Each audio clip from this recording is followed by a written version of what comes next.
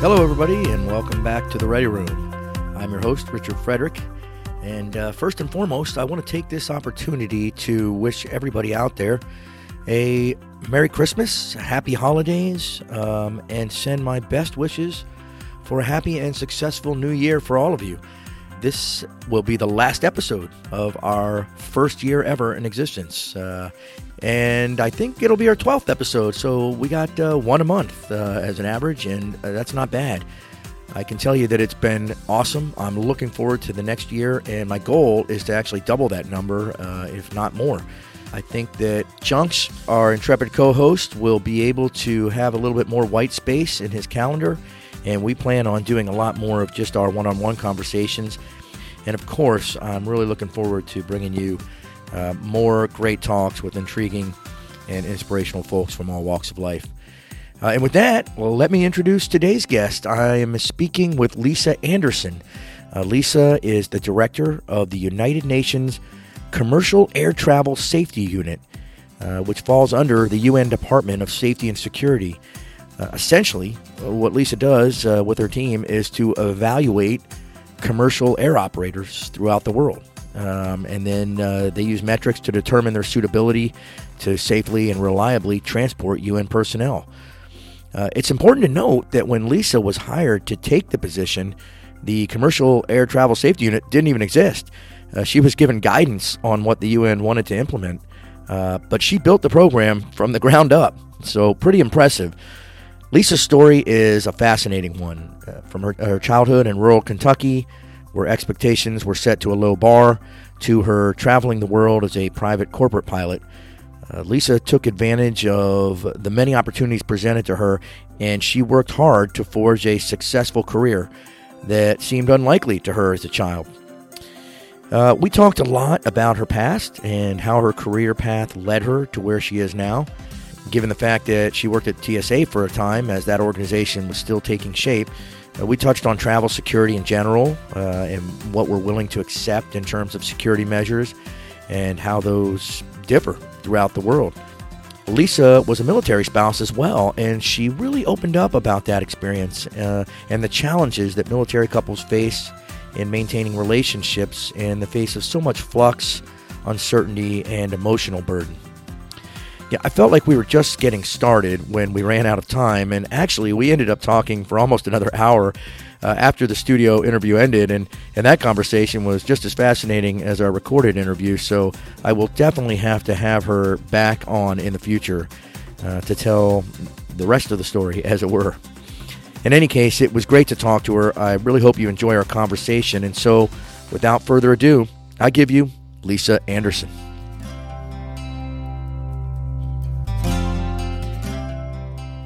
Lisa, thank you so much for being here. I appreciate it. Thank you. Yeah. How was your Thanksgiving, by the way? I totally meant to ask that when you come in. It was a lot of fun. I had my twin goddaughters. They're identical twins, and their mom, and they're 12. Oh, nice. I've known them since they were 6 weeks old, and I wasn't prepared for 12. Was not prepared. But we had the exploding mashed potatoes and everything, like when you're making mashed potatoes and you forget to plug in the blender, and then you plug it in and it goes everywhere. Yeah. So we had the exploding mashed potatoes. We had the full Thanksgiving experience, including the Rockettes, which makes me a total New Yorker now. No, that's great. We saw the Rockettes 2 years ago. Me and my wife took our kids, my whole family. We got an Airbnb in the city, and we went and saw the Rockettes. Well, everybody should do that. It's really a great show. I do it every year. Yeah. It's just a habit. And they change it enough that it always is a little bit different. Yeah. It's pretty much but you're tradition. still, it's traditional. So it's not like, I hope they don't get too progressive with the Rockettes. It would be. No. But what a great, I always encourage people to see that. When Christian came in today, I was like, hey, how's your Thanksgiving? He said, delicious. And I was like, yeah, mine too. Delicious. So, yeah, we didn't have the exploding mashed potatoes, but it was family and, turkey and all that. Mm-hmm. Turkey, stuffing, and mashed potatoes, I think, are the three. And we had a debate about what is, what do you have to make it Thanksgiving? What do you have to have? Yeah, so I said that there's three at least: turkey, stuffing, and mashed potatoes. That was my three. A lot of people argued that vegetable had to be there. I was like, which one though?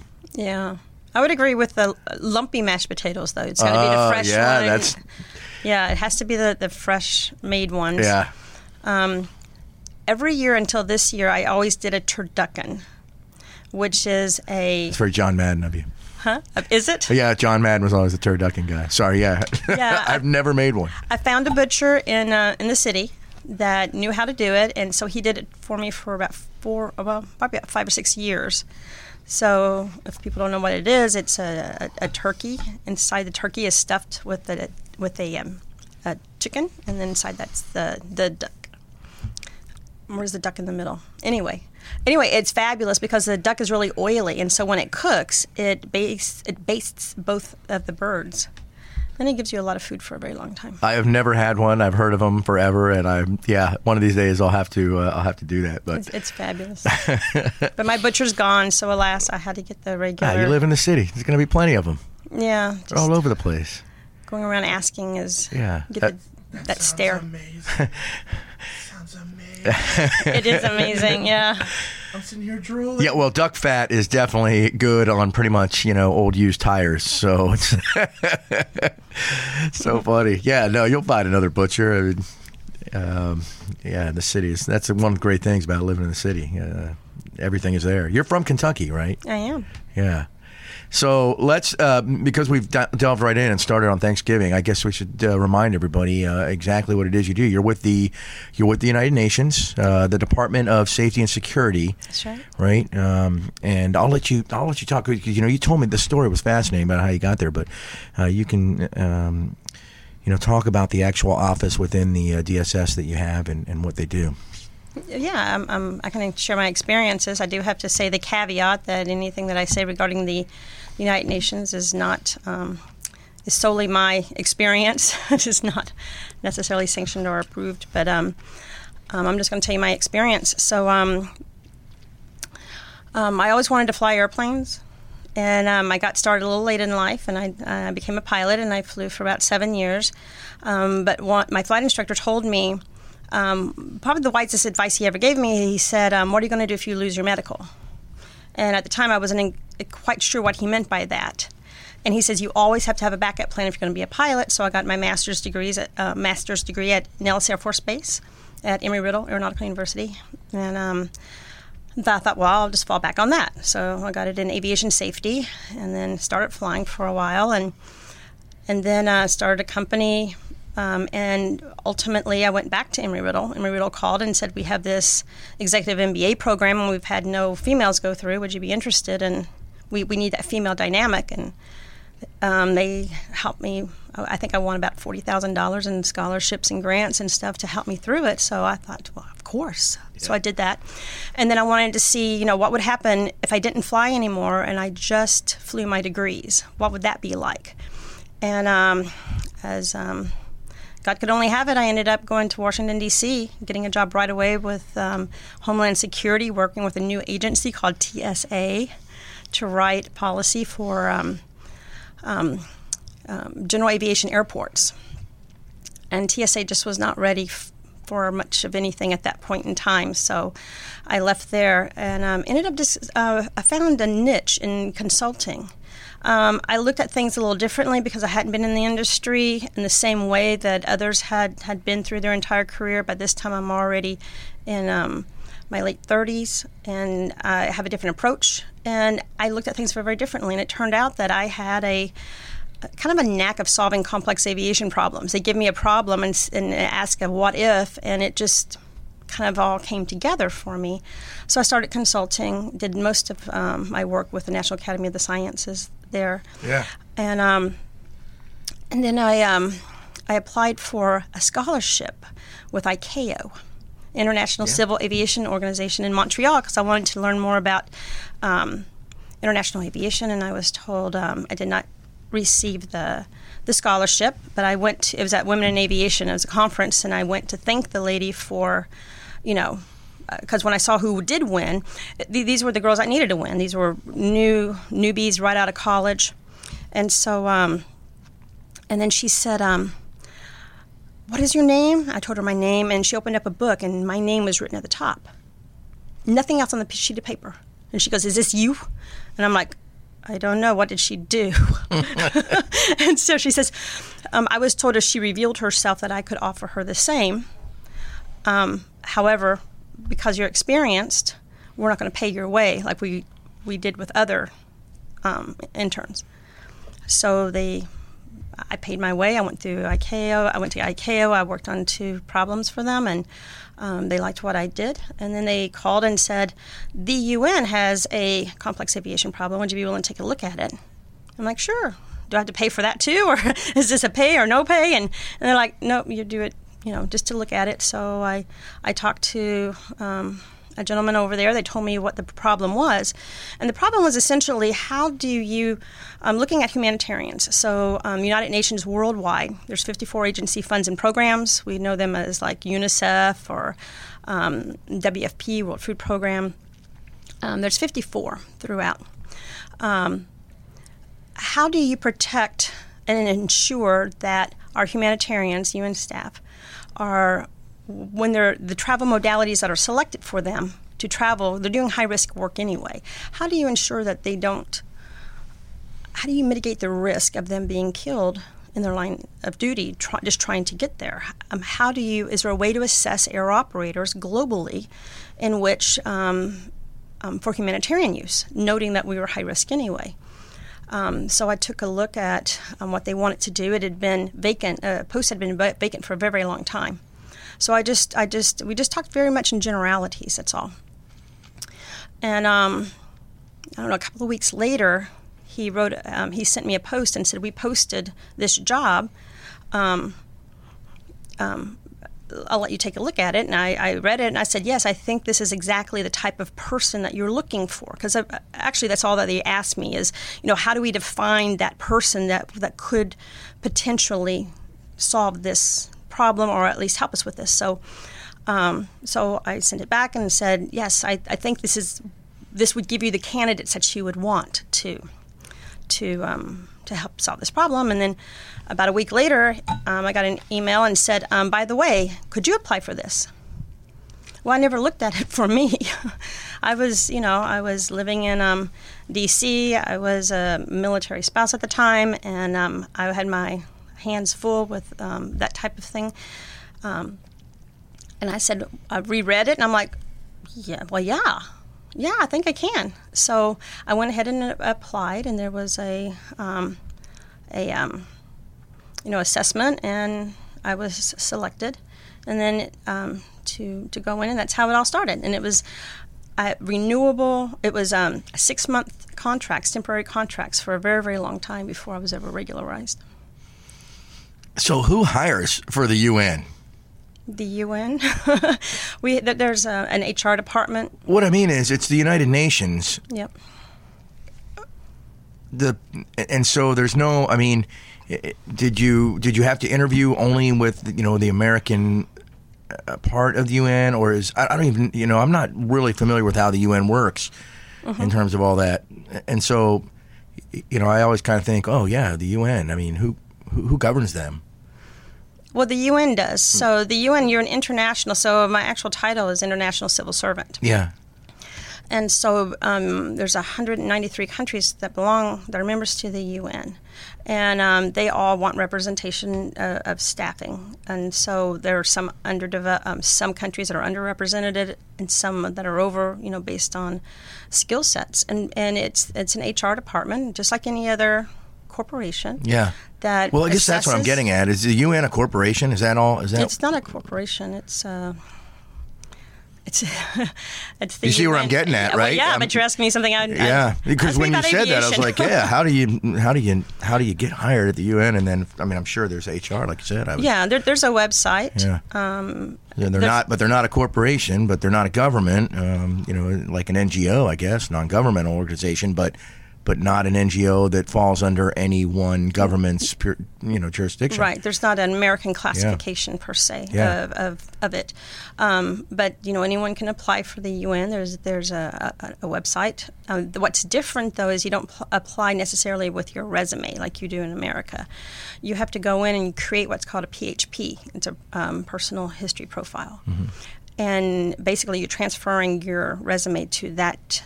And that's what the UN goes back and looks at in order to determine and hire. Yeah, it's just fascinating because I'm sitting here like, yeah, who who oversees the UN? Who governs the UN? Well, nobody, just the UN. Well, the member states govern us for the most, not necessarily govern us, but they're the ones who pay into us, and our jobs are to help globally all of our member states and everything from the Sustainable Development Goals. That's interesting. So all of the different countries have to jointly sort of oversee the UN. Is that how that works? No, not necessarily. We're getting into a topic that I'm really not that familiar with, so I'm getting into I'm not either. Very difficult waters here. Maybe I'll have to look into it. Yeah. No, well, as a matter of fact, when we were going to talk, and I was thinking, I was like, man, what do I know about the UN? Nothing, right? Other than signs out in the desert where they're like, "Get us out of the UN," and I'm just like, "Okay, crazies." But at the same time, I'm just thinking, yeah, what do I know about the UN? I don't know much about the UN. I don't know how it works, who governs it, and obviously, you have your corner of the UN. It's like being part of any big organization, right? Where you're like, "Hey, I'm here. I do this." If you're going to ask me about what's going on at headquarters, I'm not going to be able to tell you. It's just like being in the Marine Corps, like, hey, I've got the Department of Safety and Standardization right here at MAG, whatever. I don't know what's going on at Manpower at headquarters. So the easiest way I explain it is I work for the Department of Safety and Security, and if you take an umbrella and invert it, the staff would be the secretariat that we see in New York City. Yeah. That's the main staff. And then when you go up to the inverted umbrella, around it you have all the different spires. Those represent the 54 different agency funds and programs.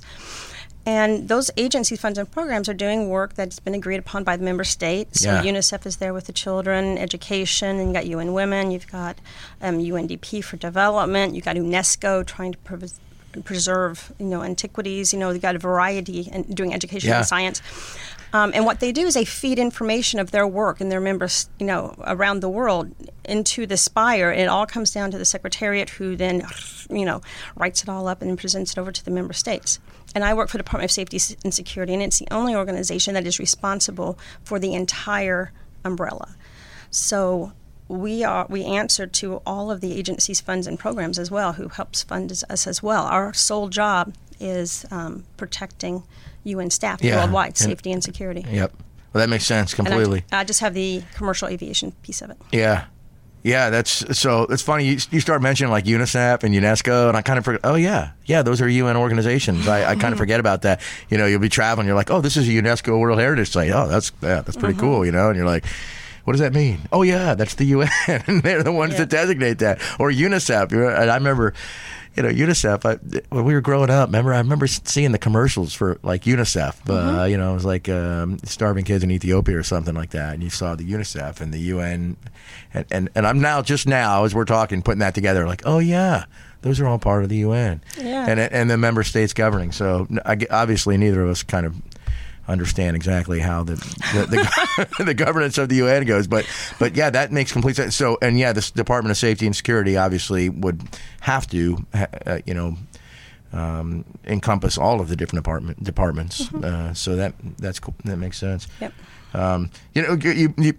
You said that you were at the TSA for a while. So how was that? I mean, look, the bottom line, right? I'm just kind of sitting here like, yeah, again, I don't know much about TSA other than when I travel, I don't like them. Well, I think everybody out there right now listening is like, yeah, TSA, golly. I had nothing to do with the screening program, but the only way we can't blame you. Got it. No, I have nothing to do with that. But don't blame Lisa. She did not do that. But the crazy thing, I mean, I can only speak to my experience. And my experience was that when I started when the TSA was stood up, a brand new building, new furniture, new everything, and they were hoping to send the best of the best that's already, civil servants, federal staff over to help manage and deal with that. But if you're the best of the best in your particular area, you're not going to necessarily leave that to start something brand new. So you tend to send maybe a problem staff member, give them a great opportunity to, they're frustrated, so give them a great opportunity to go over there. And so that was the first wave, and not all of them had the experience or the wherewithal to do that. So they did a second wave, which they decided, well, we're going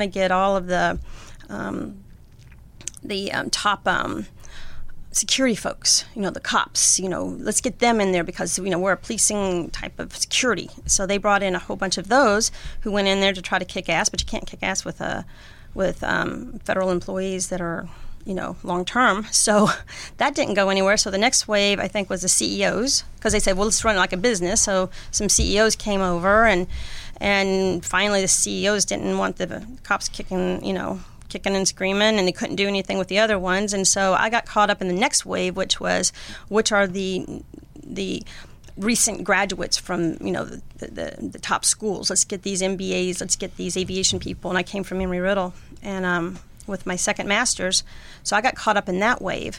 And you're looking for leadership, and you have no idea what's going on. And so it was just a timing thing. It was just a timing at that time. It was very, very unique situation. It just sounds like TSA from the get-go, they weren't real sure what direction they wanted to go based on what you're saying. And they kept trying to find a different way to make it No, I think they knew which way they wanted to go, but I think with any organization, when you get into your staffing and you try to get people to buy into the same vision and getting the right skill set and the right temperament and all of that, that's the science, and that's with any organization. So I don't blame them 100%. At least they tried a variety of different things. So I continue to wish them luck. We all do, I think. So when you were mentioning, hey, then they were, they got cops kicking ass, and I was like, I see them kick ass on, 90-year-old grandmas in the security line. No, this is at the HQ. This is at the management side. So I know exactly what you mean. I'm not talking about that. I'm just saying, it's one of those things where I'm like, I just tell everyone to pack a sense of humor. Yeah, it all seems to flow down. It's a thankless job, and obviously, me and my wife talked about this. It's like, they're doing something that's to protect us. But, when people are traveling, the airport is already one of those places where people are stressed, and then you add the lines, and, and when good people that are, just law-abiding people trying to travel end up, getting pat down, or, TSA, agent is having a bad day and they decide to take it out on someone who's, a good person. Yeah, then those kind of things after a while compound, and I think people are just, it's frustrating. I wish there was a better way to do it. It was weird because after 9/11, I remember I actually had gone to Australia with my friends, and we were flying within Australia, and there was almost no security, almost nothing. There was an old style, metal detector that they, the kind that you had back in the 70s, but there was nothing. It was, you just got on the plane. I remember, and it was after 9/11. Now I don't know that they're like that anymore. I think everybody's kind of, but I remember thinking, looking at my buddies, like, You remember flying like this? Those days are gone. They're just long gone. We've now gone to a completely, the paradigm is there, and I don't think there's any going back, when it comes to that TSA infrastructure. And to your point about creating something new like that, it's like, once that's created, once there's that bureaucracy in place, something that's been added, there is not typically a dismantling. There's only a change of direction or orders. Yeah, or a breath of fresh air, or a breath of stink, one or the other. Yeah. But you understand from your security experience, with the military, the most frustrating thing is in order to thwart the bad guys, you have to keep changing things up, and so for the public, it's very, very difficult when they start changing things up. So you're prepared, you've got everything in a baggie, and you're not going to take your shoes off, and you wore the right clothes, and then they go through and then they've switched something up on you. I mean, I just had my bags completely dumped, every item swabbed, because there was this new, I don't know if it was new or not, it was new to me. I packed non-dairy creamer in my bag, and because it was powder, even though it was never open and it was still sealed at the top, they had something about powder, so flour or mixes, cake mixes, and these powders. And I waited for probably 15 minutes while they swabbed every single item. They kept saying, I'll throw it away. And I'm like, are you serious? Non-dairy cream or Coffee Mate in the city cost me about $8. I bought it here for $250. I can wait for a little bit longer for that. But again, I can't say I wasn't annoyed. I was very, very annoyed because I thought I followed all the orders to get in and get out. And yeah, I think that's most people's experience when it comes to TSA. That's why I was asking what it was like at the at the management level, because I was like, typically the way we, the end of the line when we get those people, there's usually some sort of a company culture, right? Corporate culture, and in this case, it's not a corporation; it's a government agency, which we all know government is so efficient, right? So it's one of those things where I'm always like, yeah, I wonder if it is just like that throughout the TSA in general. And well, if you're talking about screeners alone, that company culture comes from the airport itself. So yeah, that's a great point. Yeah. Each airport is a little bit different. That would make sense, right? Because there's probably there's someone there who's the TSA manager for that airport, depending on how busy it is, the place you're at. Yeah, obviously that would have a great deal of right, and that's so important. So when you're in a management role, it's very, very important that you're setting a culture of inclusion and able to ask questions and a little bit of fun and lightness, and especially something that's really intense. Yeah, because the rest of the staff can follow that, yeah, but then you tough. have to balance that so they don't get too lackadaisical. But it's a tough balance. Yeah, it is. And when you were mentioning getting them swabbing everything down, it does feel like we've lost something there. Whenever I talk to people about that, or whenever we're traveling, I just kind of there's knowing how it was in the past as to how it is now, and you kind of compare that and. If you're young, you've never not had that. It's just how it is. Right. But if you've seen it, there's a little bit of a sort of, that whole we can't have nice things because of a few people, right? And so it is odd. No one likes it. No one likes it. No one wants to go through that line. Of course, if you get singled out and they start going through your stuff, you feel violated and at the least annoyed, right? But I don't know that there's any way out of that, at this point when it comes to a security. Yeah, so let me ask you a question. Yeah. So if you were traveling and you were about to board a commercial aircraft in another country and no one got screened, would you feel differently? Yeah, I certainly would. I'd be on high alert. So the sheepdog in me is I'd kind of be like, okay, let's watch out for. On the other hand, would I still get on the plane is a question. Exactly. Knowing me, of course I would. It's changed how travelers think about traveling and how they think about their passengers. It's changed everything. Yep. No, that's right. So there's and there's a, where you draw that line is almost, and as a matter of fact, this has been one of the things a subject's been coming up lately a lot, which is how do you draw the line? How much tragedy are we able to accept in order to still have, privacy or what constitutes individual rights. And it's one of those things that I don't have the answers. I tend to draw the box bigger around the individual than others. But other people, if you have something that's that causes an incredible visceral response in a lot of people, they're like, no, prevent that. Prevent it at all costs to include, whatever rights or, and so... Well, there's one thing you have to keep in mind, too, is that any nation's GDP, the gross national product, any nation's economic status is directly tied to its aviation and to its travel modalities. Can they get goods and services in? Imports, exports, can you get people in and out? If you can't travel people and you can't get your goods in and out, then as a country you can't grow. And so that's why it's very, very important that these aviation safety features and security features are balanced, where it's not so prohibitive that air operators don't want to come in and actually conduct operations, and that they can do so and at least break even, because then they've got all these other fees. You've got your gate fees and your landing fees, and then you've got your air navigation fees and all these other things. And then now you've got security fees, and this is on top of your payroll, on top of your fuel costs, on top of. And so there has to be a balance there. And so to your point, where do you draw that line? You draw that line at basically, can an air operator work within this type of a system? Can they adapt to this? And is it considered in their safety and security system? Yeah, I mean, and it's a great point because we tend to look at it, purely from an American standpoint, and Americans are very famously, don't tell me what I can't do. We're very much like that, and I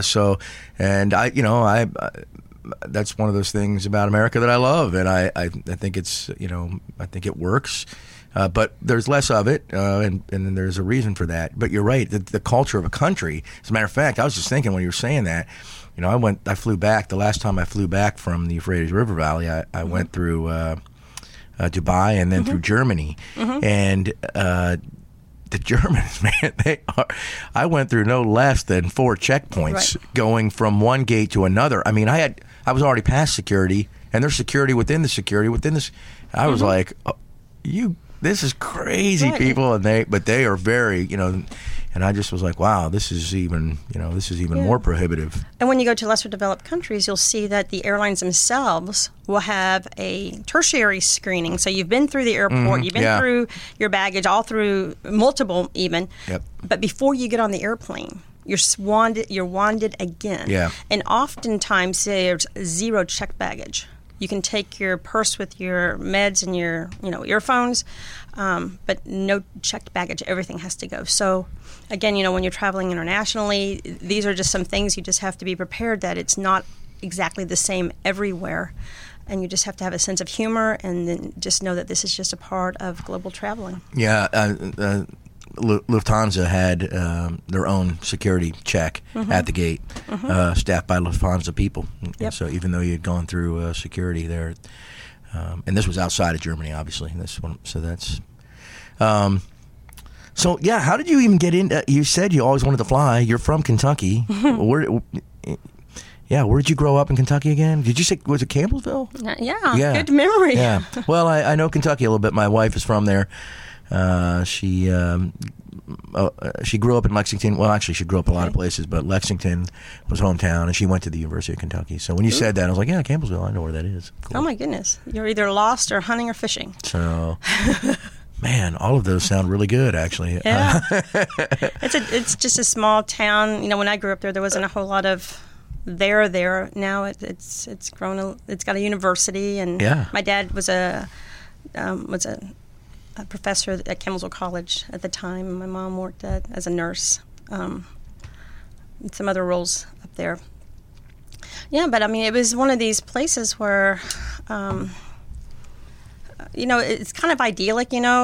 Most people don't understand this, especially now that I live in the city. But I remember my mom telling us kids, "Get out of the house. I don't want to see your face. I don't want to hear from you. I don't want to see you until the lights come on." They had no clue where we were. Half the time we were on the roof of our house. What a great time. But that was the type of place we grew up in, and I don't know that I had big dreams. I kind of thought I would end up, raising babies and green beans in a double wide, because that was not necessarily a bad life, but there's a joke that, Well, your dad was a professor, so there was probably a little bit more cosmopolitan atmosphere, no? Not really, but one thing that my dad did is, he likes free stuff. And at the library, they gave away old National Geographic magazines. And that's how my brothers and I knew that there was a world out there, because there wasn't much TV. We didn't get very many channels at the time. And we got 4. Yeah. So he brought back National Geographic, and that changed our lives. So my older brother, how they had the maps inside? Yeah. He took the maps and he wallpapered his entire room with National Geographic maps. And he was in the Peace Corps. He left the United States in 2004 to be an expat, and he's lived all over the world. He's not lived back in the U.S. He's had the whole expat life with 3 kids. His kids speak multiple languages. He's had a very interesting life, and I have to attribute that a lot to my dad, bringing back the magazines. And then my younger brother, he's traveled a lot as well.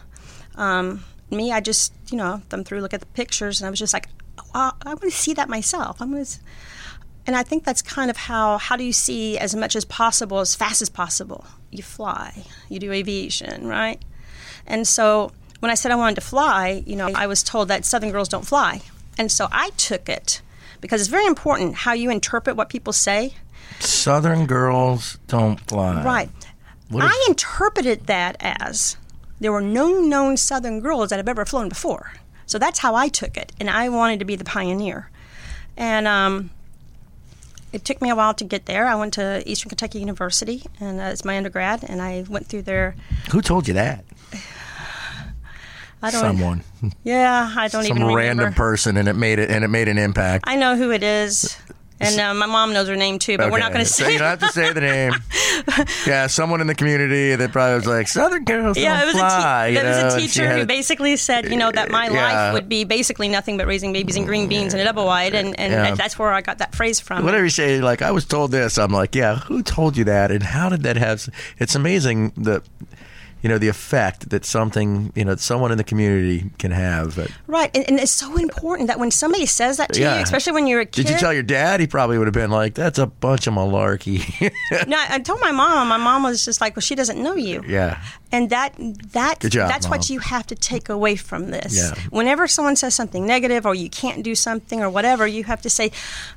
You don't have to say it out loud because you don't want to be too confrontational or too combative, but you can say to yourself, she just doesn't know me. So let me try it. And you're not ever going to make them proud of you if they're already, treating you in a disrespectful manner. But still, you can make yourself proud and say, well, she just doesn't know me, and I'm going to try this, and this is what happened. And I'm very proud of the different things that I've been able to do. And I'm not saying that I did a lot of things because I was trying to prove somebody else wrong, but it is kind of helpful when someone says you can't do that, because it's like, oh, I can't. Huh. I wonder, I'd like to figure that out for myself if I can or can't. See, it's coming back to being American again. No, it has nothing to do with it. There's a personality there, right, that says, hey, you just challenged me. And so use that as motivation. Well, what's so wonderful I do that all the time, Lisa. I'm the same way. If someone says, hey, this isn't, you can't do this, or even, hey, that's going to be really difficult in that way that makes you, where they're trying to tell you, hey, you might want to rethink that. You're just like, for me, it's like, oh, yeah, watch this. Yeah, well, for me, I also had to fund everything. Yeah. I paid 100% of all my education, my flight training, everything I had to pay for myself. And so that's where a lot of people get discouraged and say, well, I can't afford this. Well, there's ways to find money, and I became the self-anointed queen of scholarships, and I learned how to find scholarships. I applied for them. I was amazed at the number of people who don't apply for them because they're like, I would never be selected for a scholarship, or it's too much work. I have to write an essay or whatever. It's not too much work if you're getting checks coming in that's going against what you don't have to write. So you find a way, and then I bartered a lot. So with my flight training, I did that in North Las Vegas. The guy who owned the flight school, he had some young kids, and there was certain skill sets he didn't have that I had, and so I would barter and trade. So I'll do all your scheduling with your instructors and such, and I will man your desk, reception desk, and if you want to bring your kids in, I'll keep an eye on them in exchange for flight time. And so these were things that he needed, and I got more experience in different areas, and so I bartered a lot. I love barter. I love it. Anyone who, I say that all the time. I'm like, that could be a great answer to a lot of problems that we have. Just barter, good old-fashioned barter. Mm-hmm. But it's harder and harder to do when, when we deal with each other less and there's more of an online presence. Yeah, but I love hearing those stories, and especially when you were like, when your mom was like, get out of the house, man, because my mom and dad did that all the time. They're like, what are you doing? I remember my dad, like, at some point he told us one day, he was like, when I was your age, we were outside, we'd make a bat out of something in the lumber yard and we would play baseball. And I'm like, what is this? Leave it to Beaver, Dad? And he's like, get out. Where's the lumberyard near where we live I know, now? and I'm just laughing. But, it was just the same thing. They didn't even know where we were. We came, when the street lights came on, you were like, oh, got to go check in, And then even after that, we'd play flashlight tag, and it didn't even matter. I do think there's less and less and less of that kind of goes back to where you draw the line again in a new world where there's different realities and externalities. But how do you adapt? Yeah, I don't know. One of the themes that keeps coming up in a lot of my conversations, Lisa, and I'm still trying to learn as much as anyone. That's why whenever I have these conversations, I'm like, yeah, what are your thoughts? Where we get? I had a futurist on, and he was fascinated. I was like, hey, I was like, are we getting better? He goes, well, yes and no, and it just depends. And he's like, it's not better or worse. Basically his take was just different reality. Right. And so all those memories, those kind of things growing up in a different time, like you were saying, I cherish those, and I kind of there's a little bit of nostalgia for it, even though we could rightfully point out that there was a lot of things back then that were not as good as they are now. So that's true. But I think we were more connected back then. Yeah, I do too. Yeah, we didn't have I can remember certain things I never had before. Like we never had microwaves. That's right. Yeah. We didn't have cell phones. Well, we certainly didn't have. Yeah, we. I remember at some point in my late 20s, early 30s, the thing to have was a beeper. Yep, I remember that. Pagers, people had pagers. You're like, and you'd run to the payphone to check your messages or whatever. Right. I mean, it was that was then, and now it's like everything is so accessible, and I think the entitlement is different. Oh yeah, definitely. Yeah, and the instant gratification or the instant information is so there, and I think you spend so much time researching and looking at information, you lose that whole discovery piece, where you're not looking at how many different people wrote the same article or wrote an article about the same topic. You're discovering for yourself, and so some of that discovery, I think, is I agree. Lost. I agree 100%. So how did you end up in Vegas, by the way? Oh my goodness, that's a whole different story. Is this one of those what happens in Vegas stories? No, I lived in LA. You got a pilot's license. I woke up, I had a pilot's license. No.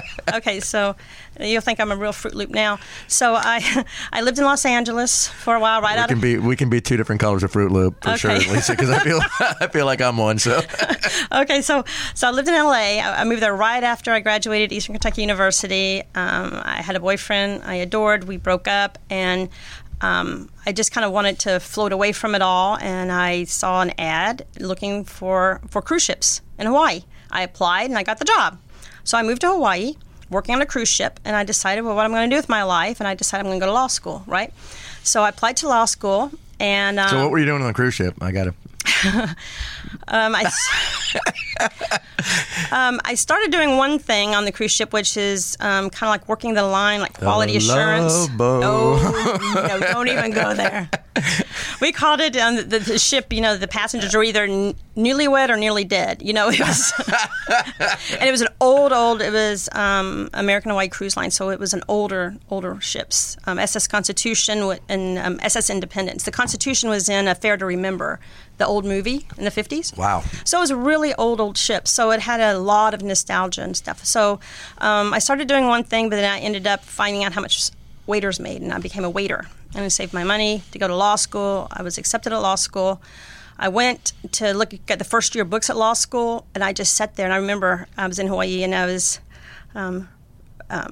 I went to the bookstore. It was all closed up, but it was propped open because they were doing inventory. And the guy says, "Yo, Sista, sit down. You read, you look." So I was just looking at it, and I just burst out in tears. And he comes over, and she goes, "Oh, what's wrong, Sista? What's wrong?" And I'm like, "I'm not interested. I don't like this." And he goes, "Oh, law school not for you. Law school not for you. Don't go there." And that was like the wisest advice. And so what I did is all old cruise ship people go to Las Vegas.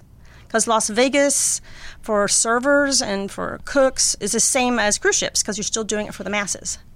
So in case you didn't know that, if you go to Vegas, count the number of people that have worked on cruise ships that live and work there. This could probably be another podcast in and of itself, right? So the hospitality. I just got finished reading Kinship Confidential. And it just gave me this insight into the Anthony Bourdain's book, the one that really put him on the map. But when you're saying that, I'm like, yes, there's a whole underbelly of hospitality community that exactly. So when I moved to Las Vegas, because that's where all my friends were now from the cruise ship. I looked in the WAN ads for a job, and I saw an ad in the paper for Embry-Riddle Aeronautical University looking for a professor. Right? I'm not a professor. But I figured if they're looking for a professor, then there must be a school there. So I called the number, and I set up an interview, and it was at Nellis Air Force Base. I was a civilian, and so I got civilian access, and I went in, and turned out, again, as God would only have it, if I put in my application right then and right there, I could start school like in the next 3 weeks. And that's what I did. And then once I was there, which, Nellis Air Force Base is in North Las Vegas, where North Las Vegas Airport is. So I had to pass all the signs for flight training. And I'm like, it's a sign. Ooh-ah. That's it. That is too funny. I still don't know what you were doing on the cruise ship, but that's okay. Oh, waiting tables. Oh, okay.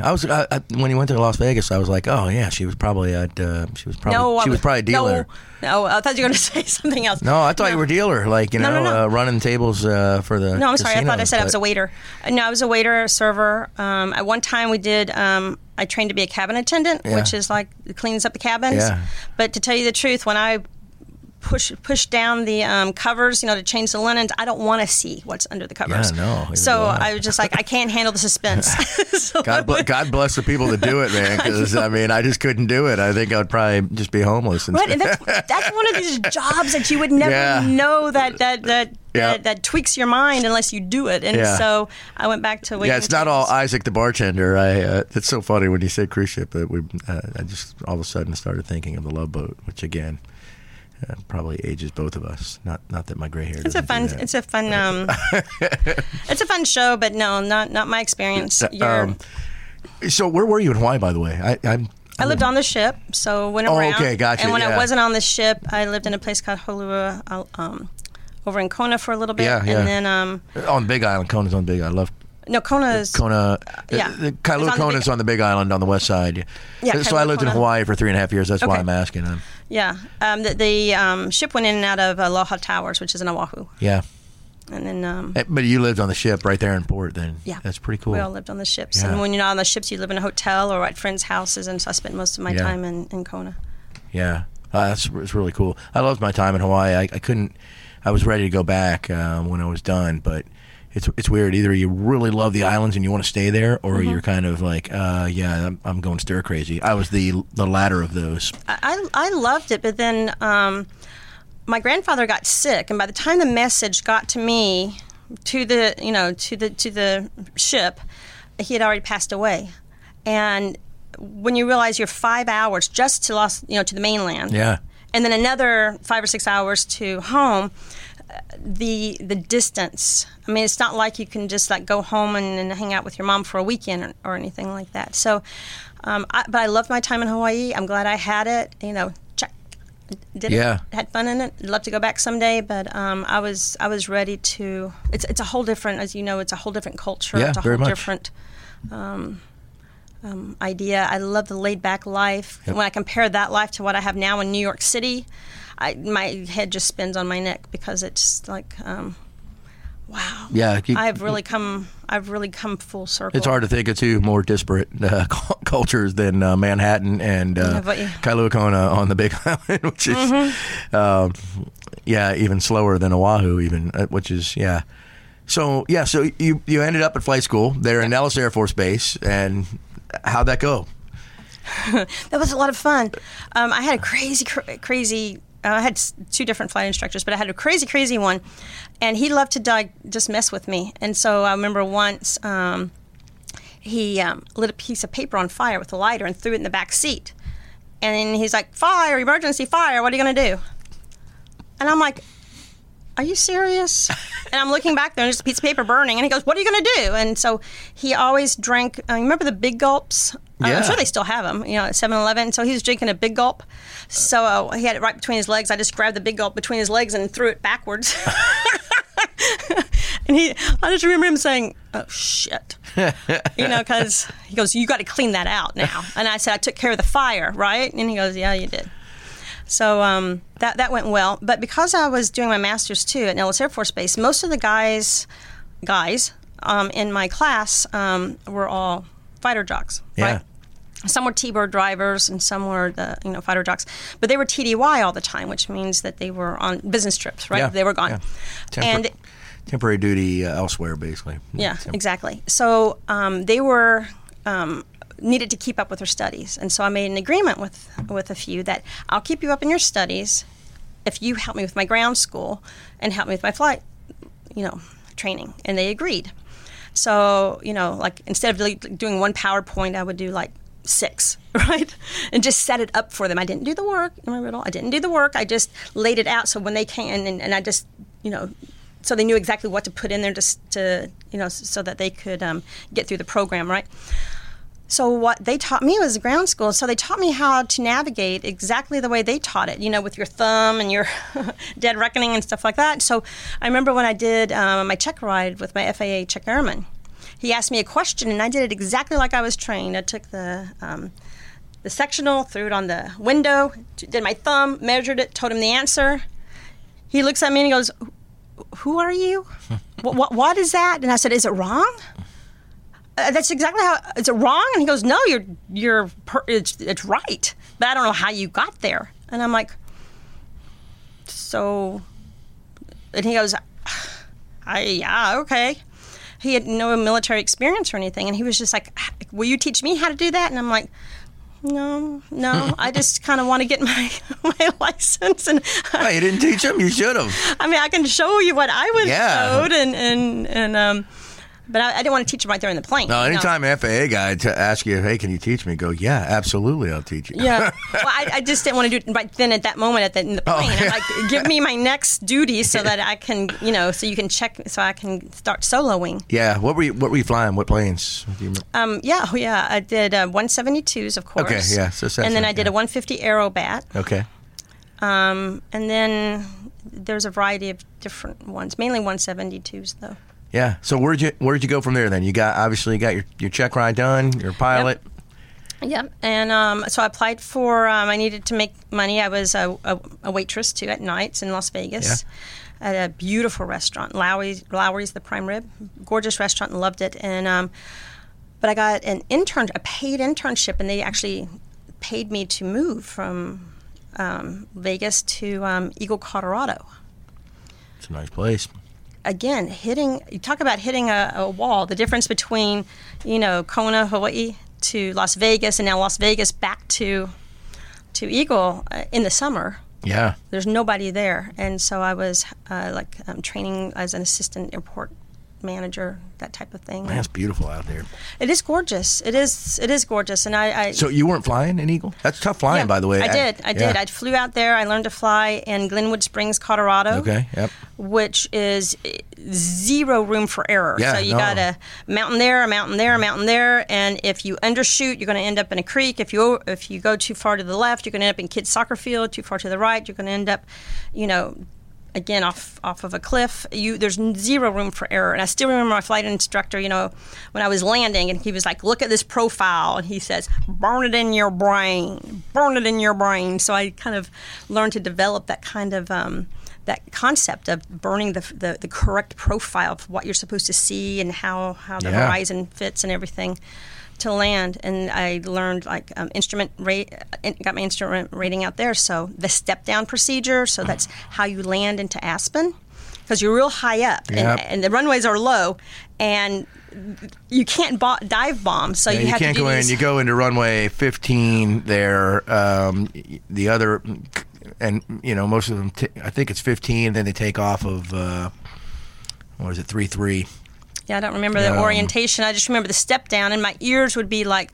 Yeah, because you come over that big ridge, and you have to, it's really Yeah, I think it's called the Maroon Bells, or is the mountain. Yeah. If I'm reading... The Maroon Bells is a great hike, backpacking, very famous backpacking. Yeah, but I remember my ears were... throbbing literally, because you had this really dramatic jet, and in the 172 you don't have that pressurization, and then for some other type of work, if I once I got my commercial license, I would fly parts and checks or whatever from there to Denver. So you're crossing the Rockies in a little plane. Oh my gosh. I kept thinking I was going to have brain damage. Yeah, you get banged around. Oh yeah, your head would be smacking the side of the cabin, with just the turbulence. Yeah. And after a while, I'm thinking, this can't be normal. But it is normal. I know people fly 172s and small lights all over Colorado through that stuff. Yeah, you just the Alaskans probably laugh at that even. Yeah. But yeah, no, it's not a joke. It's no joke. You're right, and it's not normal for a lot of pilots because, for those of you listening that aren't that don't know aviation. Obviously, there's turbulence around mountainous areas. You may know that, but the other part of that is that it's very high. The elevation creates for a thinner density atmosphere, a thinner air, which means that you have less lift. All of your performance calculations are much more narrow, razor thin on the margin of error. No room for error. Very, very tough flying, and especially when you go to something like Eagle or Aspen, where it's there's only a certain way in and out because of the terrain around it. And, if you lose an engine on takeoff, then all of a sudden you've got real emergency procedures that you have to know to do right away. How do you learn land in trees? Yeah. I remember that. But I think it did make me a much better pilot because yes. you had, like you said, you have zero room for error, and then you're always looking for the worst case scenario. So if you have to put down, I remember constantly scanning, like, okay, there's two trees about the same height that I could shear my wings off and get wedged in there and die trying to jump out of it, but you just and then you correct along the way, but it was it was a good experience. Absolutely must have made you a better pilot. Yeah. So you were doing the airport manager thing, getting your instrument rating, and then what? Did you end up, I don't think we talked about this even in the email, did you end up flying, were you doing like Part 91? Were you doing corporate flying? Mm-hmm. Yeah, Part 91 and then later 135. Okay, yeah, so you did both those, yeah. And so it started out as flight attending because they wanted someone who would both do flight, because female pilots, weren't all that, there weren't any. There were very, very few.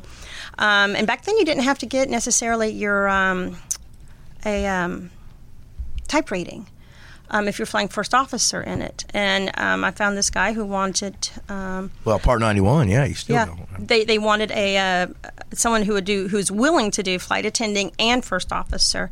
And I thought, that would be kind of fun because I get to use left brain, right brain, creative. I like to cook, I like to do, let's see what happens. I didn't realize you never sleep. Never. And when you do that kind of a role. So that was my first entree, and then later I did a variety of other things. But anyway, it was a great experience, and I just decided, if I took one more contract, this would be my life forever. Because when the contracts run, I think like 3 months on and 2 weeks off. Yeah. And in the 2 weeks off, if I go back to Kentucky and talk to friends, and you tell, they're like, so what have you been up to? Oh, I've been in Rome, I've been in Paris, I've done, they're like, oh, I birth babies, There's no commonality. And so I just learned a long time ago, I can't really talk about any of my experiences because there's really no body, unless you are in corporate aviation, that understands this kind of a lifestyle, that when you're a contract pilot, somebody else owns you, right? They own you. They can tell you, they can sequester you, and several times I was sequestered where I couldn't leave a hotel, like in Baku, Azerbaijan. I had to stay there, and you're like looking at, like, where's the travel and the exploration? I get to see the airport. And people forget about that. That's a great point, right? It's a lonely life too. People are always like, "Oh, you're a pilot. You get to travel." Well, obviously for me, it's not been that because I was a Marine Corps pilot. So that's I traveled, but it's not.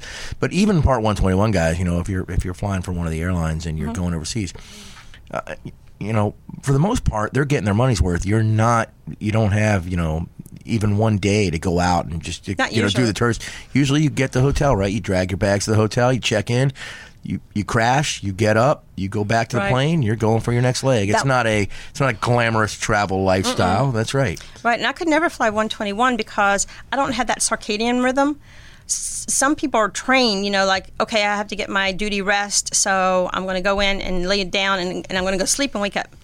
My body doesn't work like that. I can't, it falls to sleep whenever it decides to, and I don't require a lot of sleep. but it's very, very difficult. That's comforting in your pilot. Yeah, so you can't. Yeah, so you can't really. No, right. So I would never It'd do be great. 121. Be like single pilot. Be like, hey, listen, I just fall asleep whenever my body wants. You guys enjoy back there. You're reading a little more into it than that. But I'm just saying, like telling your body on demand, okay, sleep, because we have to be up. I'm messing with you. Yeah. So yeah, no, I get. Now you have to sleep. So why were you in Baku? Who were you flying with? I can't say. Oh, okay. Yeah. Wow. I mean, I've got all kinds of that in my background, but I didn't know you were. So that was Part 91 company, though? It was. That was. Yeah. I was going to say it wouldn't have been 135. It would have had to have been a corporate structure. Right. Okay, well, that's cool. What plane were you flying at that point? Challenger. Yeah. CL602. Nice. Yeah. Yeah, do you miss it? You miss flying, or? I do right now. I mean, I would love to poke holes in the sky. I would love to just challenge myself in a different way like that, because it's very mental and very physical. I miss that, but living in New York City, it's a little difficult, especially like if you're going to go to you have to either join a flying club, or it just gets expensive, and then they want you to guarantee, and I travel. Yeah, I wasn't even talking about like on your own time. I was talking about like as a job. Professionally? But, Well, one of my retirement ideas is I would love to like fly humanitarian services. Yeah. So go back and fly maybe Mission Aviation Fellowship, or fly something along those lines. There's a couple of companies that do that. Yeah. Or do just fly boxes. I don't think I'd ever fly passengers. I mean, boxes don't argue. You don't have to worry so much about that. So cargo or. Well, yeah, so I have a couple buddies that are at FedEx. They love it. They fly the backside of the clock, of course, right. But FedEx pays very, very well. Right. Yeah, the reason I ask is that, so my day job now, or my part-time day job is I teach guys how to fly in simulators. So, and guys come through all the time, and there's people that come through that have been at a 121 airline for a long time. They have to retire. They reach their age, and they're like, hey, I just want to keep flying. And so they go to these other companies that where there isn't that age limit, and they keep going. And I'm just thinking, and this is why I was asking, do you ever miss it? Because people are like, people ask me that all the time. Bart, you miss flying? I'm like, I don't know. I miss having a 20mm cannon to shoot. That's kind of fun. Right. But I don't miss flying, and I wonder if that's alone time. I think. Yeah, I don't know what it is. I just don't have it. I enjoyed flying. I do enjoy flying. But I don't. It's not my passion. Like I can definitely take it or leave it, and I don't. So these people that are like, I just want to keep flying, and they have this, this desire to continue to do that bag drag just to be able to push power up and take off and then land. It's like I don't have it anymore, and the cool factor for me is gone. I mean, again, it's cool when you're flying a Cobra. Yeah, well, just being able to defy gravity. There is a certain amount of coolness. I love the taking off and landing, but I mean that is the cool part of flying. That is the only, Everything else is sitting and waiting for either something to go wrong or to make adjustments, little tweaks here and there to stay on your path. And that was my thing, is I just don't even know that the cool factor is there anymore. I mean, again, it's us. It's as a human species, I guess. Becoming used to flying. Just everybody can fly now. Yeah. So it's not. And you see that, of course, because in your current role, you're basically assessing these carriers throughout the world. Mm-hmm. And, that's right. And so even in developing countries, I think, flying is, I wouldn't say it's de rigueur, but it's at least much more accessible, even to developing people in developing countries. Whereas when we were growing up, it was a big deal to fly. I think it still is, and I know there's a huge shortage of pilots now in the U.S., but there's a huge pay disparity there. It's very difficult for a pilot to go through all the training and pay for everything, and then start a job that pays $25,000 a year. Yeah. And it's not a job in which you can take a second job easily. You can't wait tables at night or anything like that. So that's one of the things that has to be corrected, is how do you get qualified good pilots, especially the starting ones, because you've got, you got UAE, you got China, you got India, you got all these other countries that'll pay you bank. Yep. If you're willing to move out there, they'll pay you bank, and they'll start you out on a really good aircraft and get you your type rating. All you got to do is sign, a couple of years or 10 agreement to fly. And I think, the U.S. is behind the power curve in certain areas. Yeah, I think you're right. There certainly is a shortage, and people ask about it all the time. That's why. So I've said. So I think my wife is definitely wondering what it is I'm doing right now, because I have turned down flying job offers several times since I've left the last company I was with, the one I was telling you about. Right. And I continue to do it because I, one, don't really care to fly anymore, and two, I'm kind of like, yeah, this isn't where my passion lies. And since I did all, an entire career in the Marine Corps. Are you rotary only? So, oh no, gosh no. As a matter of fact, I'm more fixed wing now than I am rotary. Yeah, I've got about equal amount of time, a little bit more fixed wing than rotor time. But yeah, there's all kinds of jobs you can go to. No, so I know. Your wife just needs to understand: do you want to be around or not? Because it's more than likely to get a decent job, you're going to have to go overseas, and you could be an expat. Yeah, that's right. And by the way, I would love that. You were talking about your brother. That sounds like a great existence. My wife is a little bit more traditional in that she kind of wants to be in one place. And how old are the kids? So my daughter is just about to turn 8, and my son is 3. No, it's a good time to start traveling. Yeah. Oh, I know. It's great. I would love to do it. We love where we are, though, Lisa. Yeah. We're down in farm country, Jersey. We live on almost 500 acres. It's mostly woods. It's really nice. And I couldn't afford that. We're renting the old farmhouse on the property. But yeah. So I don't know. I really am only saying this as me kind of talking to you. Like, I don't know what I'm doing right now. I do like this. I love talking to people. You got options, and that's a great place to be. Well, having that retirement is big, right? And then with the TRICARE. Right. So it's way more than most people if they were to leave. And so, yeah, I do. And again, my wife is going to Rutgers. She's using my GI Bill. Good for good for she's you for letting her use it. Good for her for taking advantage of it. Yeah, I know. She wanted to get back into the workforce anyway, and she had put everything on hold because I was in the Marine Corps, and now she's getting to go back, and I think this time next year she'll be interviewing at least, if not hired. So yeah, she's really awesome. She's doing great. Good for her. Yeah. Which reminds me, we kind of had mentioned this before. When you go to the UN in terms of going in there and starting a brand new, well, it wasn't a brand new program, right? But it was on nothing existed. That's right. Okay, so I created it was from scratch.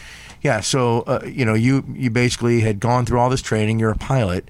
And then you talked a little bit about how you went to the TSA, and then this comes up. You're in D.C., and they're like, "Hey, is this something you would want to do?" So, yeah, how did that go? It's still going. I've been there now 8.5 years. We created. No, I knew you were still there. What I meant is, like, how did that evolve for you? Like going there, you're getting hired, and there's a lot of sacrifices involved. A lot of stomach lining. I had to sacrifice. And there's always challenges, of course. Are you talking like more on the personal side or the... All of it. All of it, yeah. Well, one of the reasons I took the job when I did, I applied when I did is... Yeah, were you still at the TSA? No. No, you were, yeah. TSA was long, long ago. It was before I got married and everything else. So I married a military guy, a Navy officer. You said that, and I loved that article you wrote. Yeah, and we were... he basically deployed right after our honeymoon, and for the first 8 years of our life, he was physically or mentally gone for 6 years. Yeah. At least you got a honeymoon. I still have not taken my wife on a honeymoon. Damn you. I know. I know what you're wrapping up for Christmas. Yeah, well, I promise. I won't. She'll listen to this, so I won't even. I won't tell her. Yeah, you can always write. Don't search behind my coats, babe, in the closet. Search. Yeah, coupons. No, and I didn't know if you wanted to talk about that. That obviously it was. There's a lot of emotion wrapped up in that part of your life. So. Yeah, I was very. You guys met in D.C. You said you met at church. Actually. At church, we met at church, and very short courtship. From our first date to our marriage, it was 6 months. Went on a honeymoon, came back, and he theoretically deployed. He went to the Pentagon, and he was the EO, executive officer for an admiral and he worked for Medical Service Corps, so he's like a hospital administrator type. finance accounting side. So he went to work for an admiral, and that was during Hurricanes Rita, Katrina, SARS, bird flu.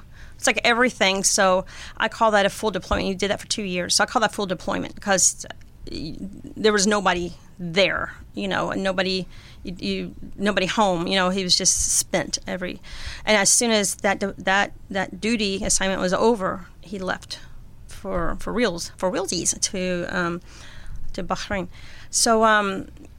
So the article that you're mentioning was, someone wanted to kind of understand what it was like to go through deployments, because our whole marriage was nothing but deployments, one after another. And I was just describing what a deployment's like, that the pre-deployments, like you're planning for a wedding, but you're planning for them to never come home because you got to sign all the agreements, and powers of attorneys. And then when they're deployed, it's like, what the heck do you talk about? Because it becomes so administrative, and you don't want to get him depressed, and you don't, because he's missing something, but you don't want to. There's such a balance that you have to do, and so you're constantly swallowing and figuring out what to talk to, and especially if you don't have kids. You have no topic of conversation other than administrative stuff, and he can't tell you what he's doing. And then the post-deployment is always the toughest, because you've been deployed, so you've built a camaraderie. You know what your day is like, and then all of a sudden you're coming back, and it's tough. You got to deal with the spouse, and you have to reacquaint yourself. So they're like, oh, you just pick up where you left off. I'm like, oh, no, you start all over again, but you're not starting all over again from what you knew in the past. You're starting all over again from the person that shows up to your door, which means, does he have PTSD? I mean, did something happen that he didn't tell you about, that now he's acting not quite there? Who do you talk to? The military actually fails military families and military spouses, because there really isn't a place at the time for me to say, what do I do? And so part of me going to the UN was an agreement that he and I made, that he needed to get himself together. I wanted him to go into some kind of a counseling or a therapy program, and so he told me that he would do that. I would take this job. It's only 6 months. Remember, the first one was a 6 months contract. That was it. 6 months. We would go back and forth, so I trained back and forth to DC, and then ultimately we agreed he would retire, and that never happened. He never got he never sought the help, and then when he gave, while you're in, it's hard to do. Yeah, he gave me fake, for our 10th wedding anniversary. He showed me fake retirement papers to show me that yes, he put his papers in. So he filled them out, took a picture of them, and never filed them. So whenever I asked questions like, okay, so now we need to start looking for a house. Let's go move to Connecticut, or do we stay in New York? Do we go, how do we plan the rest of our lives? It was, crickets, or don't go there. Then later he admitted that he lied. He did not give me. Those were not true papers. And how long had he been in? 24. Okay, so he was eligible. He just was having trouble stepping away. Well, again, it's that camaraderie and that sense of. It's weird. Again, this is weird to me, Liz, because I was so ready to get out, and it's just different. It's like with the flying. Some people just got to keep doing it. I'm like, why? Well, ultimately, I felt like I had to file for divorce, because the man that I was now talking to and trying to deal with and trying to what I thought was helping and trying, I didn't know. I didn't know at all, and everything changed, and then all these things he didn't tell me. Like I remember once he came, and he sat down and he winced, and I'm like, what happened? And he admitted that he was playing extreme frisbee, and he was on an extreme frisbee team, traveling around doing frisbee. And I'm like, well, when did you start doing that? Why didn't you tell me about that? I would have loved to have gone to a game. But then, once all these things, that they're having this whole separate life while you're living here and they're living there, and they're not even mentioning it to you, the disconnect. So like even in deployments, you're disconnected, but there's still something duty of care there. But now it's like you don't even care I'm not even involved in your life. I'm not even considered. I don't get it. So I filed for divorce, not because I didn't love him, but because this man was not the guy I married, wasn't the same guy. So what was interesting, though, was he did not even tell me or the lawyers when he retired. And eventually the military, from what I understand, there was no place for him to go because, you have to change your orders regularly. There was no orders forthcoming. And so he, either RIF or voluntarily retire. And he took that and he went through this whole retirement thing. They had a retirement party and all of this. I didn't know any of it until someone on Facebook sent me a message saying, "I looked for you at your guys' retirement party," because I didn't tell anyone that I filed for divorce. I didn't tell anybody. This was very, very private and very, very difficult for me. And I'm like, oh. So I asked my lawyer. I'm like, "What happened?" And he didn't tell anyone. Nobody. But he had this party. He had other friends, and I'm like, is that piece of disconnected? Yeah. Well, he had to tell someone if they had a party. Did he actually retire? Or he actually retired, but he had pictures on Facebook. Yeah. But by this time, I had, had not. You guys moved him from Facebook at that point. Yeah. Because one of the things he was using pictures and saying that they were. Anyway, I don't even go into that. No, anyway, it was a reason behind it, and so that was probably the most devastating thing to me, is to think that I was there. Yeah, I was there through the whole craziness, and I know it in a different level than anybody else, and I don't get to celebrate. Even if I'd filed for divorce, I didn't hate him at all. Yeah. I did what I thought he wanted me to do. It's like he doesn't want to be married. He doesn't want to be accountable. He doesn't want to be responsible. He doesn't want to communicate. So you're telling me you don't want to be married because that's what it's about. And he never corrected me on that. But I try to keep things as open as possible. But just the fact that, he didn't even tell me that, and I couldn't at least close that chapter with him was really, that was difficult, to say the least. Yeah. That's just so tough. I think you captured a lot of what it means to be, a military spouse, and the challenges that we go through. Because you're right, the deployment, even when you do get to talk, and it's very rare. Right. It's a little easier now with the technology, but in the early days of especially, back after 9/11, when we first started going, it was very difficult. I remember I had to have a sat phone when I was in Afghanistan, and so it was every once in a while. But you would talk, but you didn't have anything to talk about. Well, that and was you're just kind of like, wow, again, we, at that point we didn't have kids. I took real pleasure in hearing the everyday goings on of my kids, especially in the later deployments. It makes a big difference if you have children. If you don't have children, like I said, it becomes administrative, and it all really becomes. Does. Yeah. And one of the things that I wrote was Operation Ho Ho Hell No. Yeah. that was like for Christmas, for the holidays. So. For the holidays, you would go back and forth and email and like, here's my Christmas list and I got everything for people, and you'd have that all set up, and next thing you know, you got a box in the mail that you didn't expect, and it's all this stuff that he sent back that now you have to incorporate, and now he wants you to go fly, on Christmas. He wants you to arrive at his home with his family on Christmas Day, give out presents, but then first thing that morning, the 26th, you got to fly back to your family and give up presents. That's why I said we called it Operation Ho Ho, because he will hand deliver his presents. So the presents that we bought, but the ones that he sent from the Middle East, had to be handed from him because he had little notes and everything. That's why I said it was never about Christmas anymore, and it wasn't about family. It was this constant busyness and delivering. And the other thing I put on there was called the boomerang addresses, and that's where the military people ask, well, what's his address? I want to send him a care package for the holidays.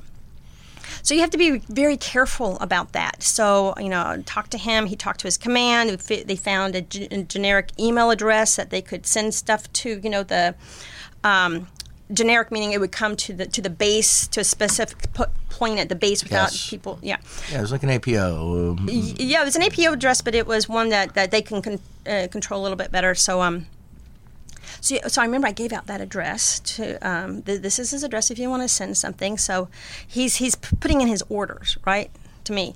He wants these types of cookies. He wants this type of cakes. He wants this. So I'm baking, sending all of this stuff. Plus, I'm working full time, right? And I'm doing other things. So I mail that all out. And so we talk, and I said, "Did you receive it?" And he goes, "No, not yet." And then a couple of weeks later, "Did you receive it?" "No, not yet." And he says, "You wouldn't believe the amount of stuff that we've received here." And then I get an email from a friend who said, "Here is a bona fide address of somewhere you can send stuff to the troops." And it was the address that I had given out to someone else. That's why I call it the boomerang address, because it goes all the way around. It comes back to you. So he was so inundated with stuff, he never got my package because there were so many packages coming in, so that somebody else now is opening them, and they're just like, divvying up the stuff. So he never saw what I sent and it was like, oy vey. Yeah. I'm not Jewish, but oy vey. It's just tough. It is. It's tough. It's not for everybody, and it does make it hard, and you do change, and so I get it. I mean, I totally get it. But they had want for nothing. I will say that they had want for family. They had want for a lot. But as far as Christmas cheer and stuff like that. Well, so moving away from that a little bit, I obviously there's just so much in that, and obviously I relate because I did deployments and my wife was there, and it was tough, and you do have to and not everybody makes it through that, like you said. Yeah. And so the communication is so key. But here you are though. You're obviously very successful. You've getting a job at the UN where you're putting together a department that, getting something from scratch, where basically you're, for all intents and purposes, tell me if I'm wrong on this, your department, you really kind of screen all these air carriers throughout the world, right, that to make sure that they meet certain guidelines for UN people to travel on. Is that right? We're just assessing them against a standard. Do you have to fly all these carriers? No. We I was going to say, so do you? How much do you travel from where you are? Are you just making assessments and then? Well, I traveled in the beginning because in the very, very beginning, I said in order for me to set up a baseline assessment, to even think through how do you baseline global air operators, I kind of need the worst case scenario and then set that kind of a baseline, because you're always going to have to do additional second and third tier assessments for certain areas of the world, but there has to be a standard baseline. So to establish that first baseline, I said I need the worst case scenario, and I was not prepared. Nobody was prepared, but they sent me to Somalia to set the baseline, because that was the worst case scenario. But I learned so much from that trip on what the expectations are, because if you're flying in Somalia, you're flying in very extreme, diverse, unpredictable conflict areas, but you're also flying in very difficult environments. They've got the winds, it's, the drought and such. So most of the runways are unfinished. There's no civil aviation authority whatsoever. So, a lot of times you have to make 2 or 3 passes around the landing strip. One pass to clear the kids because it's now their soccer field, another pass to make sure the goats get off. And I remember, meeting with a few people in Somalia, and they were always explaining, they were always anti putting a fence around the runway. And so I asked the question, well, why do you think that you need a fence around the runway? And they said, well, to protect the runway. And I'm like, no, that's not why we put a fence around the runway. We have to put a fence around the runway to protect the goats.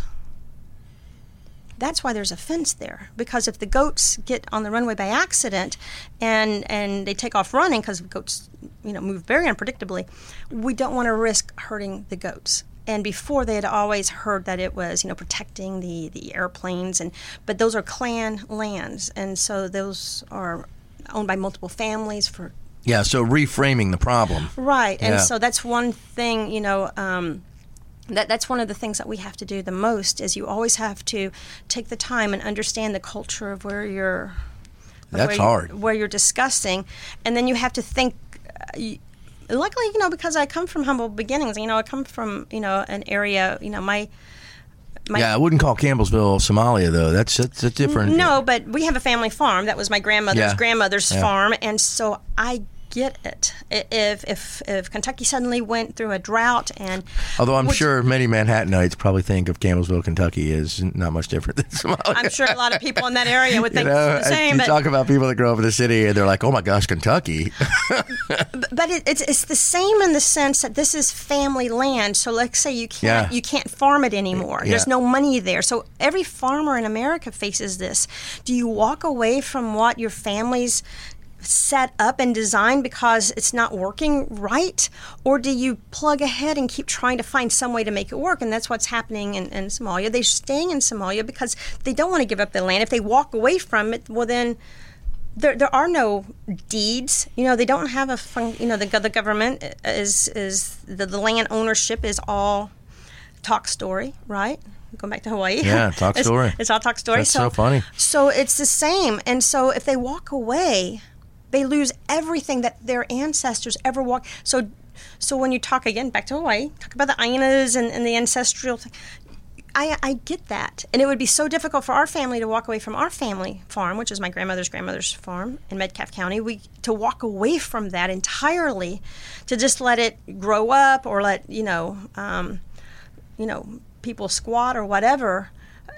You're not doing justice to all the sacrifices that were made previous to you so that you would have this land to live off of. Yeah.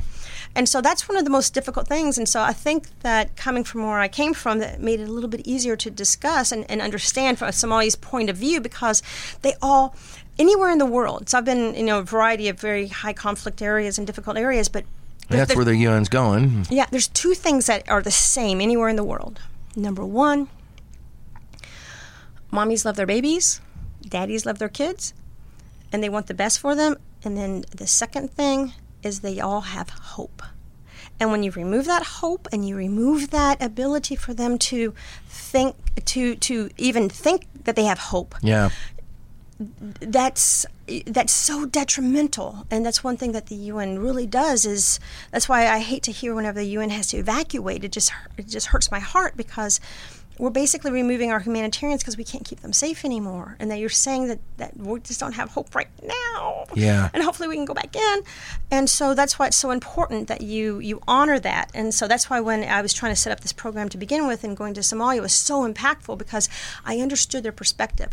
So what do they need to do to develop but still retain their, how do you explain that? They still get to retain their culture. Yeah. They still get to retain what is important to them and protect what's important to them. And so that's why... That is hard thing to do. Every time we are somewhere, and when I say we, I kind of mean the Western world in a way that we're hoping to be helpful, right? We have to be respectful, like you said, of the cultural differences. Mm-hmm. We want that to still remain, right? And yet we're trying to also, engender change for the better. That is a tightrope for sure. It is a tightrope, and I've just been recently, introduced to the graduation of lesser developed countries. And there's several that go through this graduation, and it's a really, really big deal, because these countries means that they have worked really hard and that they have achieved something that is just amazing, when you think about it, because they have met economic goals, they have a rule of law that is recognized, they have processes and procedures, but it's all about evolution. But it's about evolution of the country. It's a cultural evolution, yeah. Right. Mm-hmm. But you also, as the peoples, citizens have to evolve. Yeah. And in the sense that when before you did things a certain way, now you have to be open in your own mind. Yeah, and you have to have there has to be a mindset, a cultural mindset that is moving towards that. Right, and so a lot of that's the government or hires up or corporations who have to help them be comfortable with new strangers coming in, new ideas, new concepts, new ways of doing things, and then balance that against not losing your cultural identity. That's right, yeah. And so it's so important, because when you talk about, like you graduating from a developing country, you're like, it's a whole evolution. It's the people changing their mindsets, as well as the country and the governance changing to adapt to something that the rest of the world can I'm not going to say can work with, but can, you're setting up a baseline. Yeah. That they can understand, that the rest of the world can understand, so you're opening up trade markets and all these other things. So it's a really big deal. When you're looking at these countries, are you assessing what is essentially their civil aviation authority, like our FAA, or are you looking at specific airlines? Is it both? It's well. I mean, you don't have to get too into the weeds. I'm just wondering. No, I can't get too into the weeds, but I'm just wondering what you're looking so the at, listeners understand what we're talking about. So the Civil Aviation Authority, like the FAA for America, there's I think there's 183 right now, and so 183 countries that have separate, have civil aviation authorities. They make agreements with ICAO of what are the recommended and suggested practices of how to regulate and how to implement these safety standards for international flight rules, right? And so the ICAO will monitor the Civil Aviation Authority like they monitor FAA. So the idea is like a parent-child relationship. So if the FAA, the parent, is doing a really good job of monitoring and implementing these safety standards for their children, which are the airlines that are registered to them, then the idea is that the airlines are operating like they have a sense, right? Because their parent, has punitive actions. That's right, they have other things going on. And so that they're answerable to regulatory structure. Right. And so when you look at, we do use the CAA, that is part of the baseline, but there's also this thing where as a child, you can't necessarily, if you've got a bad parent, you shouldn't have to be penalized as a child. So what can that airline do on its own to demonstrate their attention to international flight standards and safety rules? Yeah. And so that's the another layer that we look at. So is there anywhere that you won't fly? No, there's nowhere I won't fly. Okay. I won't say I won't be scared.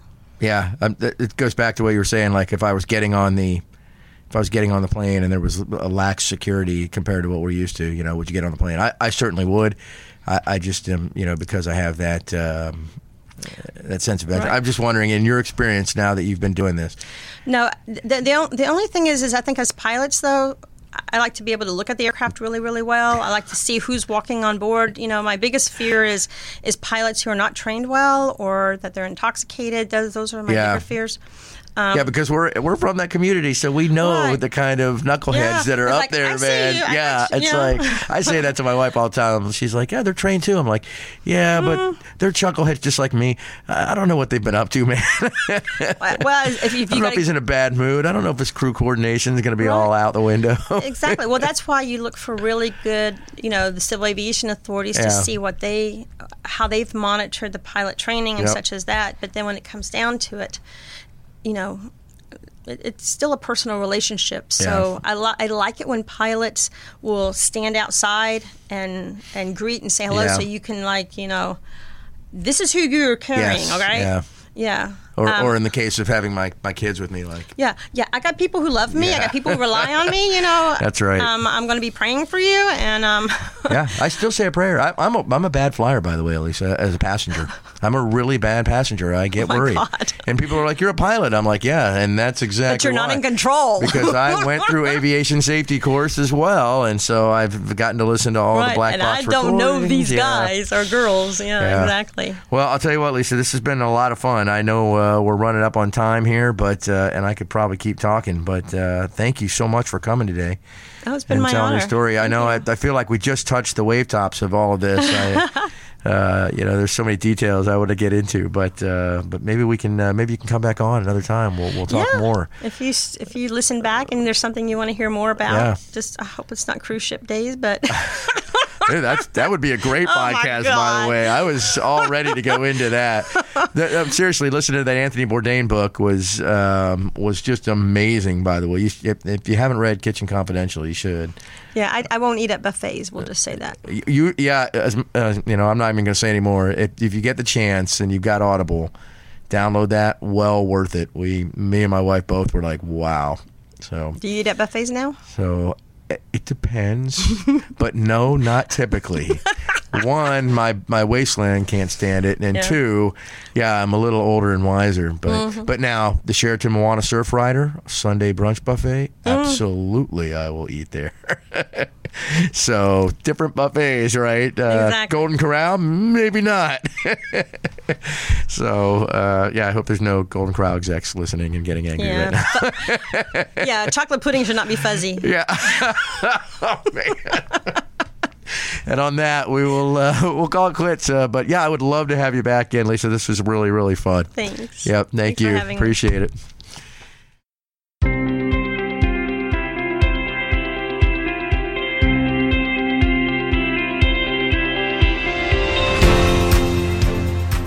Hey everybody, thank you so much for joining us here today again in the Ready Room. Got so much out of today's conversation. Now, if you did enjoy our conversation today, then please hit like, and while you're at it, subscribe to the Ready Room, wherever it is you're getting your podcast today. You can find out more about us online at readyroombrief.com. You can follow us on Facebook and Instagram at The Ready Room. We're also on Twitter at ReadyRoomBrief1.